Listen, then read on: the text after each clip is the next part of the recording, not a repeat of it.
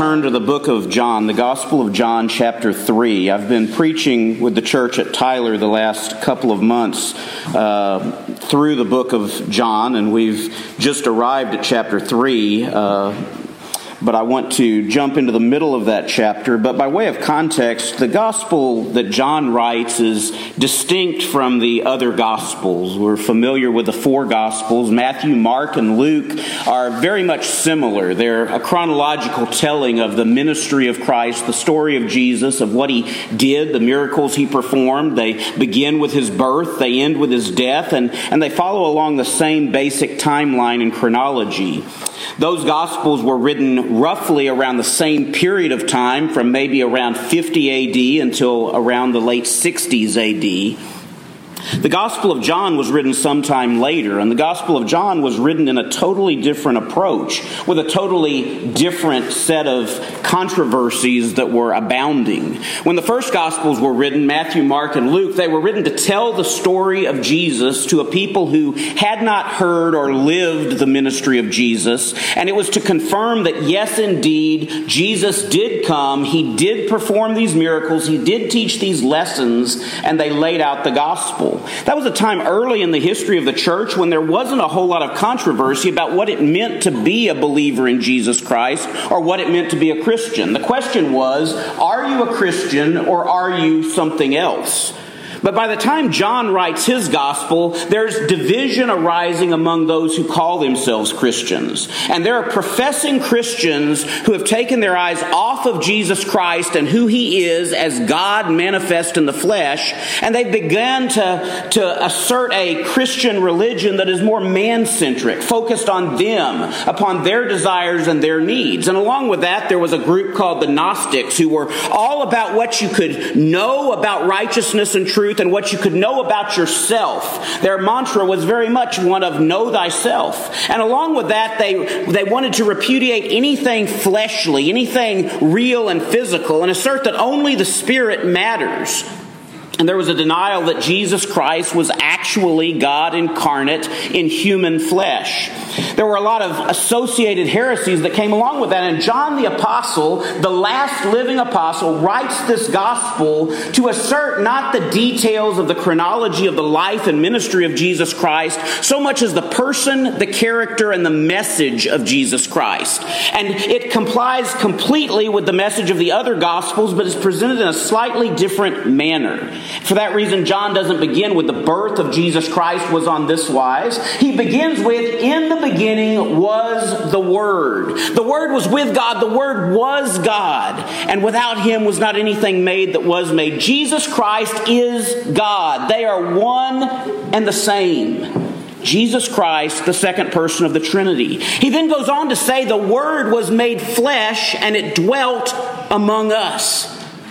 Christ was made flesh. This is a slap in the face to all of those Gnostics who say he was not fleshly, and flesh is always wrong, it's always bad. John's going to assert that Jesus Christ, the Son of God, became flesh. And he continues to be flesh, but glorified and holy flesh. And John's going to point us to the reality of the Christian faith, the reality of truth, that we are one day going to dwell with God in glorified fleshly bodies, because we are going to be made like unto Jesus Christ. So he presents this gospel of Jesus, describing the person, the character, and the message of Jesus without too much attention to the details of the chronology and the everyday events. In fact, as we look at this gospel, he begins in the beginning of his ministry with his approach and baptism by John, but he rapidly accelerates, and most of the Gospel of John probably takes place in the last year of Jesus' earthly ministry. But the message is essential. We come to chapter 3, and it begins with a man of the Pharisees named Nicodemus, a ruler of the Jews. A man who's seen the miracles that Jesus has performed, because he's evidently been ministering for a period of time at this point. He's heard the words that Jesus speaks, and he realizes that this is a man of God.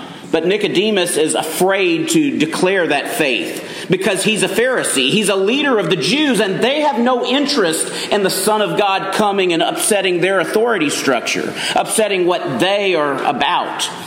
But Nicodemus comes to Jesus, and Jesus tells him, except a man be born again, he cannot see the kingdom of God, and goes on through that discussion to essentially tell Nicodemus, if you believe, it's because you have been born of the Spirit of God. And you have to acknowledge that reality in your life. You can't live in a divided life between two positions. You've got to follow that which is true.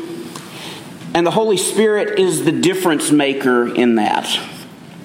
In verse 10, he answered and said to them, art thou a master in Israel and knowest not these things? Verily, verily, I say to you, we speak that we do know and testify that we have seen, and ye receive not our witness. If I have told you earthly things and ye believe not, how shall ye believe if I tell you of heavenly things? Jesus is confronting Nicodemus right where he lives. Because Nicodemus has understood some truth, but it's inconvenient for Nicodemus. He doesn't want to receive it. And how many of us find ourselves from time to time in that position? We know what's right, we know what's true, but it would be so much more convenient if we didn't know it. It'd be more convenient for us to say, we just don't know, we don't understand. The disciples found themselves there pretty frequently. You remember in the latter chapters here of John's Gospel, John 14, I believe it is, one of the disciples, if I remember correctly, it was Thomas, says, show us the Father, and it sufficeth us. And Jesus says, if you've seen me, you've seen my Father. We're always looking for a little bit more information, a little bit more incentive to encourage us to do the right thing. Well, Jesus confronts Nicodemus here, and he says, you've known, I've told you. You've understood. So what are you going to do with it? And so often that's how the gospel hits us as truth is revealed in our lives. It's not a question of whether we have the knowledge. It's are we going to do with it what it compels and commands us to do? And that's the message Jesus gets into. We're all familiar with the verses around 15 and 16, that whosoever believeth in him should not perish but have eternal life. For God so loved the world that he gave his only begotten Son, that whosoever believeth in him should not perish but have everlasting life. I want to start in verse 17 for our text this morning. For God sent not his Son into the world to condemn the world, but that the world through him might be saved. What I want you to think about this morning is this verse and these verses that immediately follow. God sent not his Son into the world to condemn the world, but that the world through him might be saved. Now, there are a lot of professing Christians today, maybe even some that you know, maybe even you yourself, who have this idea that Jesus Christ came into the world to condemn the world. You see, if you believe the only real effective cause of condemnation is rejecting Jesus Christ, then by coming into the world and presenting himself to the world, Jesus didn't do the world a favor. Because rejecting Jesus Christ, if that is the cause of condemnation, he just introduced condemnation into the world. But Jesus says the Son did not come into the world to condemn the world. He came into the world that through him the world might be saved. And sometimes we need to take everything we think we understand and believe and apply the Scripture to it and flip it on its head.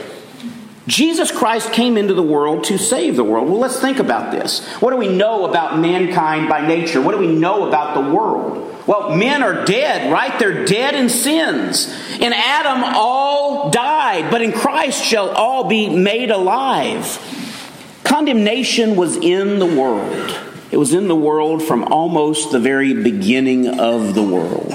What's condemnation? Well, condemnation was the rejection of God's word. God spoke. He created Adam with his own voice. He gave him life. He gave him breath. And he gave him a command. Of every tree of the garden, of all the fruit of the garden, you may freely eat. Except one tree. Of that tree, the one of knowledge and good and evil, you shall not eat. because in the day that you eat thereof, thou shalt surely die. And Adam, as all men are prone to do, without the predisposition to sin that we have, he introduced sin into the world because he partook of the fruit that he knew he shouldn't. He didn't obey God's word. Well, isn't it interesting? That's exactly the problem Nicodemus is having here. Nicodemus says, I know you're a man of God. I know you're a prophet sent from God. I know that you are of God. But I'm not willing to follow you. I'm not willing to believe you. I'm not willing to trust your word.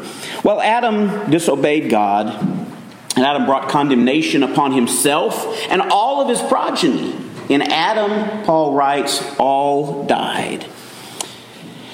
So condemnation existed in the world. And this condemnation is manifest from the time of Adam until our day today. The world is condemned. So Jesus Christ coming into the world did not come to condemn the world or change the state of any individual from life to death. Why? Because we were all dead. And that's the focus John wants us to have when we consider the ministry of Christ, the person of Christ, the sacrifice of Christ, the message of Christ, is that Jesus Christ didn't come into the world to condemn the world. If we can understand that, that'll change how we present the gospel and how we think about the gospel. We're not out trying to figure out who's going to hell, because everyone is going to hell unless Jesus Christ changes something in them and imputes to them his righteousness, his holiness, and gives them a home in heaven.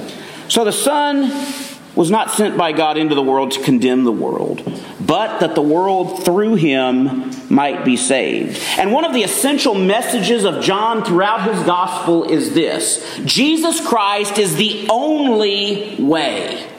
Jesus said, I am the way, I am the truth, I am the life. No man comes to the Father but by me. He came into the world that the world through him might be saved. Verse 18, he that believeth on him is not condemned. Now that's a message Nicodemus needed to hear, because Nicodemus is stuck between two. Does he believe or does he reject? And Jesus says, he that believeth is not condemned. But he that believeth not is condemned already, because he hath not believed in the name of the only begotten Son of God. And this is a second approach to a message John presents in the first chapter of this gospel. Because remember, he said that the Son came into the world. The Word was made flesh and dwelt among us. He says of Jesus in verse 9 of chapter 1, that was the true light, which lighteth every man that cometh into the world. He was in the world, and the world was made by him, and the world knew him not. He came into his own, and his own received him not. But as many as received him, to them gave he power to become the sons of God, even to them that believe on his name. Does it matter what you believe? Jesus says it does matter. But notice, Jesus came not to condemn the world. And the way he explains this in verse 18 is extremely important. The ones that believe on him are not condemned. He makes this a statement of fact, of reality. If you believe on Jesus Christ, there is no condemnation. The Apostle Paul, by inspiration, writes about that in Romans chapter 8. There is therefore now no condemnation to them who are in Christ Jesus. He that believeth on him is not condemned. But what about those who don't believe? Well, he that believeth not is condemned already. Are they condemned because of their unbelief? No, that's not what he says. They do not believe. Why? Because they are condemned. The ones that don't believe, they're already condemned. You see, your condemnation doesn't come only when you reject the message of the gospel. Condemnation starts before that. We are all born in sin. David said, in sin did my mother conceive me. And that's the state of every individual. We all start out in the same condition. It's a condition of condemnation. So for that reason, the gospel is a glorious message. Because when the gospel comes, if we hear the gospel, if we receive the gospel, that's evidence something has changed in us. And that's evidence that we are no longer in the state of condemnation.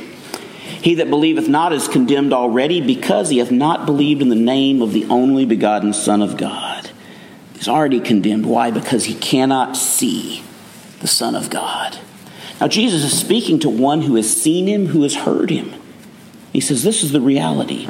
And this is the condemnation, that light is come into the world, and men loved darkness rather than light, because their deeds were evil.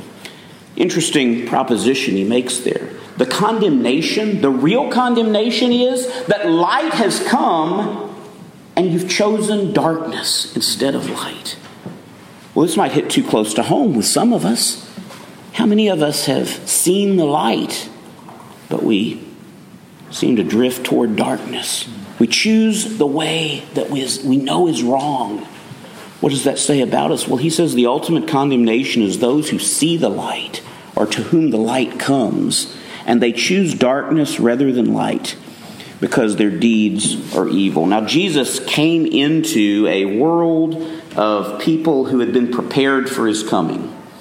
The Jewish people among whom he was born, among whom he lived and ministered, they had received for well over 1,000 years the weekly, daily instruction from God's Word, the prophecy of Jesus' coming. They participated in sacrificial offerings that were typical of the sacrifice of the Son of God who was to come. They were professing that they were looking for the coming Messiah, and they were prepared in that way. Furthermore, as he tells us in John chapter 1, there was a man sent from God whose name was John. And he wasn't the light, but he was come to bear witness of the light. And he was come to prepare the way for the Lord. In Matthew's gospel we read, as Jesus says, that this is that Elijah who was to come. The one who was to prepare the way, to make a highway for your God. These people were prepared for the coming of the Savior. They were prepared for his coming as much as anyone naturally can be. And these Pharisees, these people who continually sought to oppress Jesus, they saw his miracles. They saw his power. They heard him speak and even confessed in one place, "Never man spake like this man." And yet they were determined to reject him. They did not value him. They didn't like the message. They didn't like the man. And Jesus says this is the condemnation, that light is come into the world, and men love darkness rather than light. Well, that's no different now than it was then. We live in a nation that was founded at a time when God providentially arranged it so that his people had drawn near to him. His gospel was proclaimed, it was preached, and it became a centerpiece of our nation's cultural heritage and identity. And yet what have we done as a nation? We've turned aside. Why? We've preferred darkness to the light of his word. And his word has been twisted, it's been corrupted, it's been changed. So that which is good is called evil, and that which is evil is called good. And we see this going on around us. And what is that evidence of? The condemnation that is in this world. That light is come, and men have chosen darkness rather than light. Why? Because their deeds are evil. And what is the church of Jesus Christ other than a witness of that light? What did Jesus say in Matthew 5 in the Sermon on the Mount? He said, "Ye are the light of the world." A city set upon a hill cannot be hid. Do men light a candle and put it under a bushel? What are we to do? We're to shine forth with the light of Jesus Christ, of his word. That's our purpose. That's our place. But we're not going to be widely received. We're not going to be as influential as we might hope to be. Maybe sometimes we're going to grow discouraged because it seems like people just won't hear. We might cry out to God, why will they not listen? Well, one of the other emphases in John's gospel is that Jesus Christ didn't maintain the following that one might think he would have had. In fact, John very quickly shows us how popular Jesus became through the works of miracles that he performed, through the word that he preached, through the feeding of thousands with food that they didn't have to work for.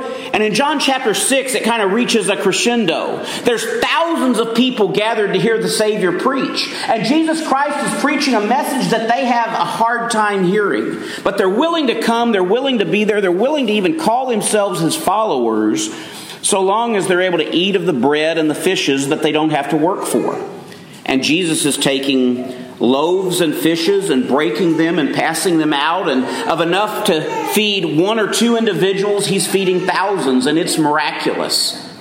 So people are following him to this point. And they're asking questions, and Jesus is giving them answers, and they're struggling with it. And finally the Pharisees come, and they come in this instance, and they say to him, Moses gave us bread from heaven. What are you doing? Jesus says, I am the bread. And he says it's not about your physical well-being. It's not about what you're going to get out of my service. It's about who I am. And following me means more than getting what you want. Following me is not about earthly comforts. It's not about good food to eat. It's not about clothes to wear, places to live. It's not about the respect of your peers or your fellows. Following me is about being partakers of my affliction, being partakers of my suffering. In fact, Jesus says, I am the bread from heaven. I am the bread of life. And if you're going to follow me, you need to partake of me. You need to eat of my flesh. You need to drink of my blood. You need to consume all that I am. Again, this is John emphasizing Jesus Christ is physical, fleshly humanity. And he does that continuously in his ministry. In 1 John chapter 1, what does he say? We're telling you about Jesus, whom we've handled, who we've heard with our ears, we've seen with our eyes, we've touched. He's real. But Jesus says you have to partake of all of me, including the suffering, including the rejection, including that which the world rejects. Why? Because their deeds are evil. And this multitude of people, greater than 6,000 people, scatter. They disperse. And Jesus is left with a small group. I don't know how many, at least the 12 disciples, probably not many more. His small little entourage is left. And Jesus turns to them and says, will you also go away? And Peter, speaking for the 12, says, Lord, to whom shall we go? Thou hast the words of eternal life. If we're there, we're not condemned. Because we believed on Jesus Christ. And if we believe on Jesus Christ, we don't need anything or anyone else. We don't need this world's goods. We don't need the fellowship of our peers. We don't need the accolades that the world has to offer. We don't need anything except Jesus Christ. Because in Jesus Christ, we have everything that is of value. So Jesus says, I didn't come into this world to condemn the world. No, the world was doing a good enough job on its own.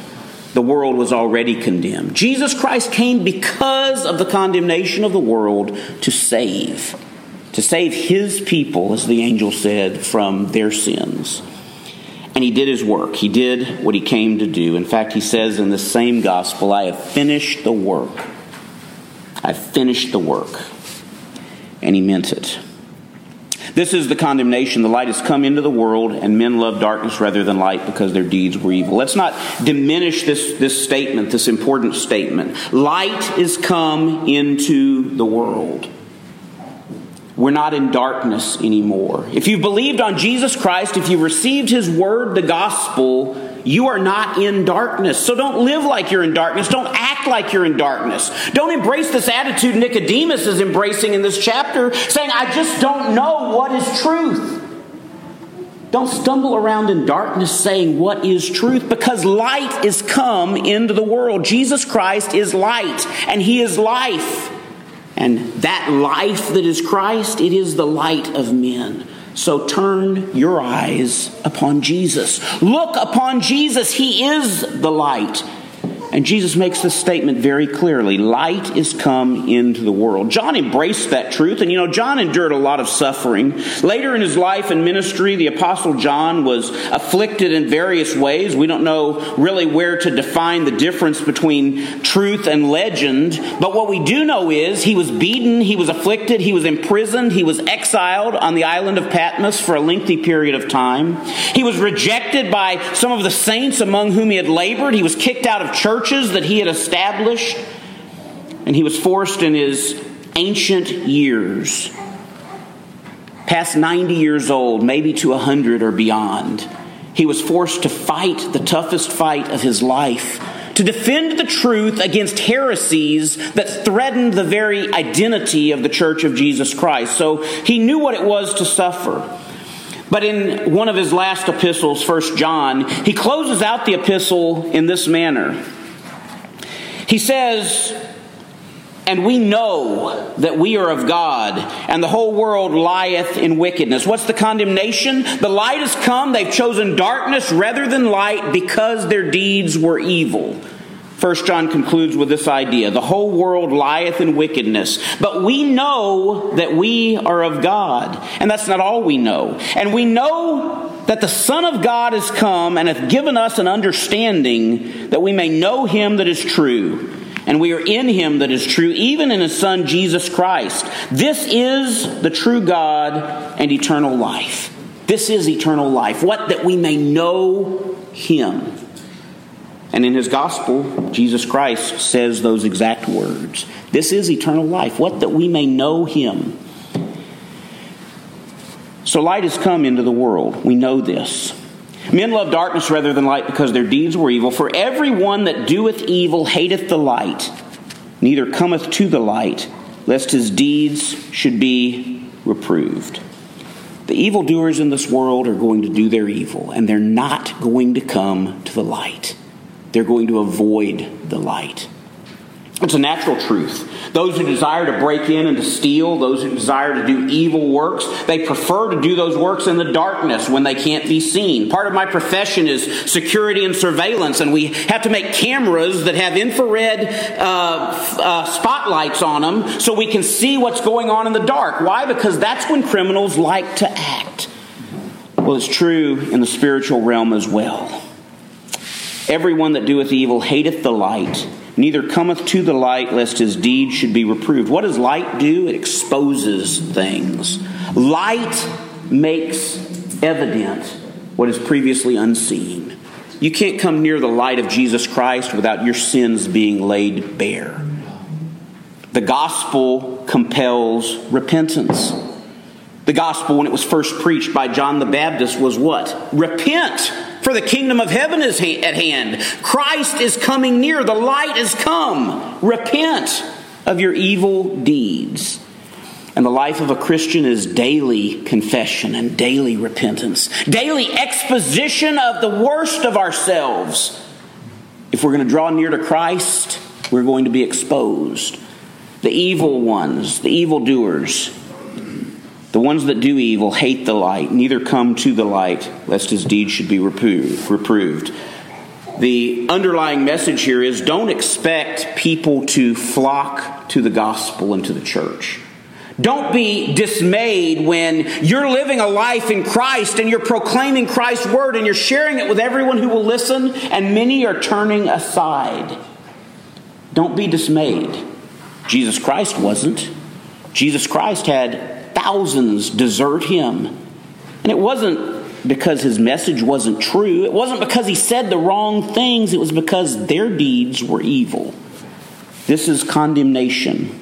They're condemned already because they have not believed on the name of the only begotten Son of God. The evidence is clear.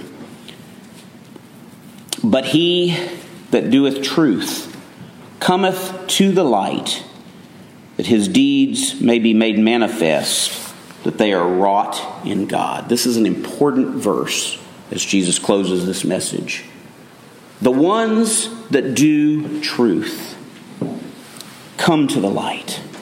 What's drawn you to the light? Is it your righteousness? No.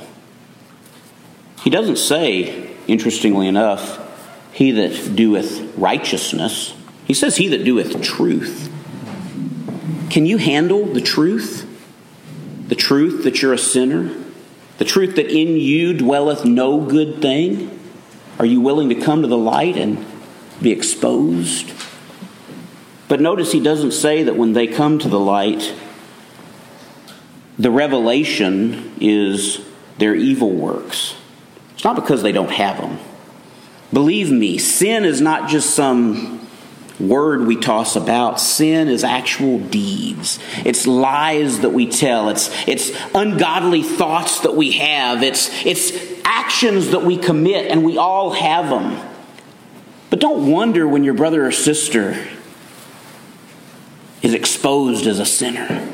We're all sinners.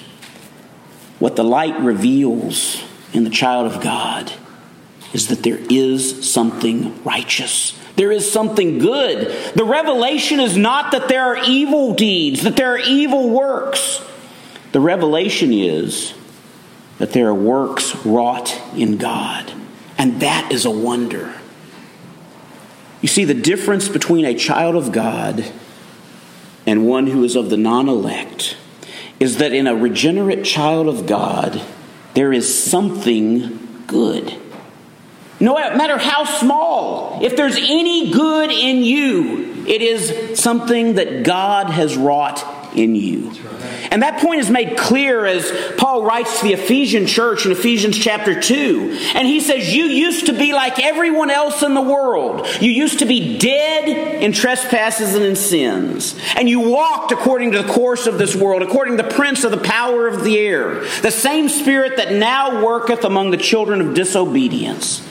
But God who is rich in mercy, for his great love wherewith he loved you, even while you were dead in sins, quickened us together with Christ.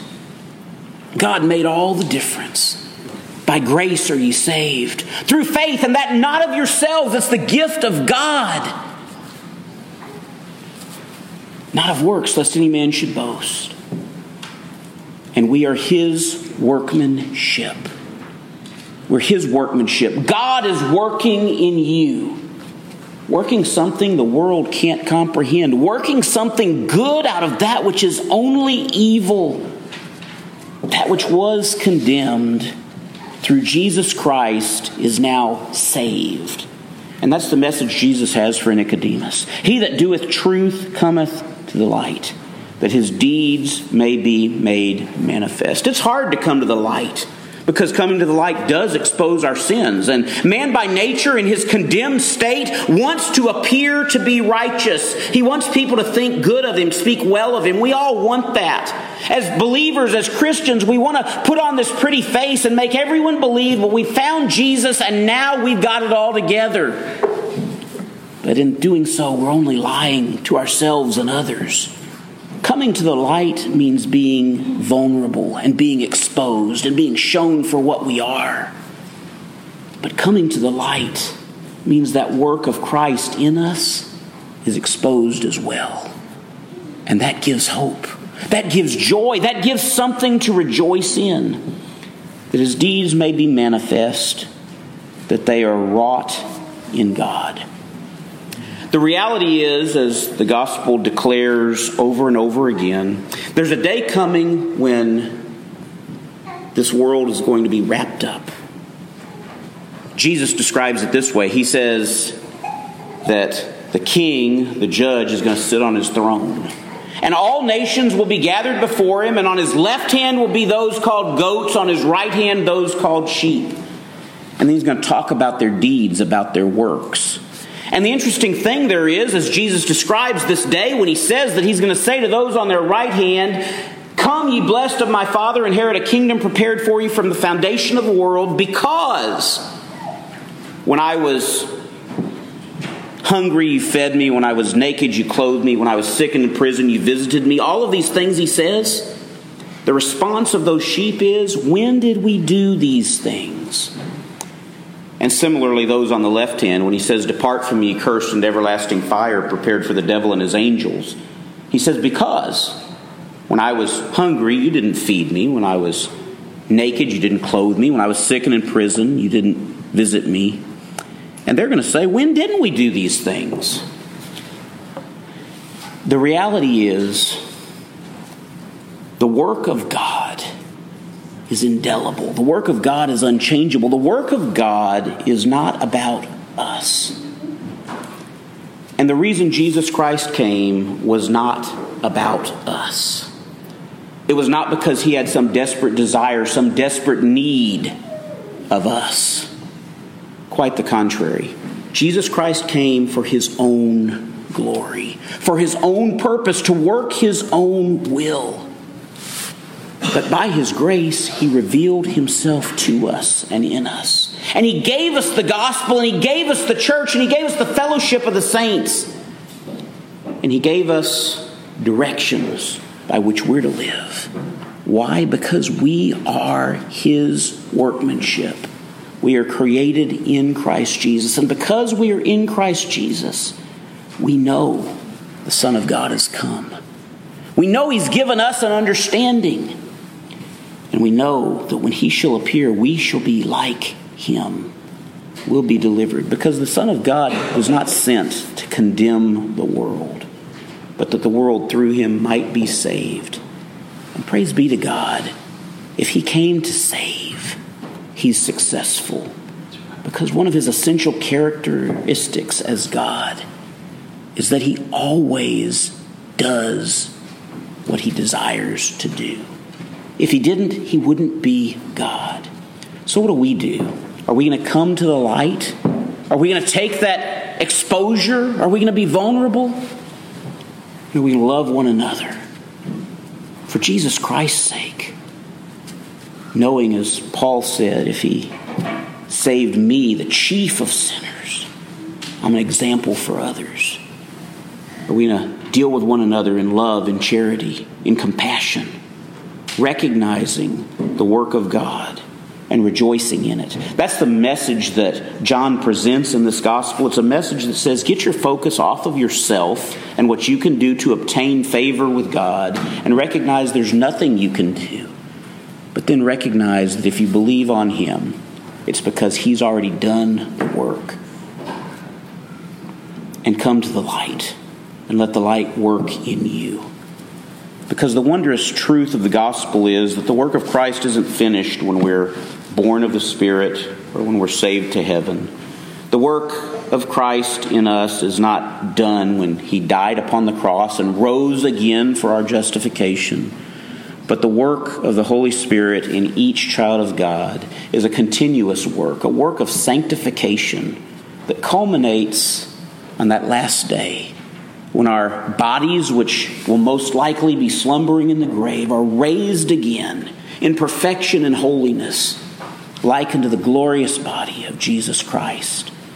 Because for you who are in Jesus Christ, there is no condemnation, and there's no separation from the love of God in Christ Jesus. Thank you for your attention.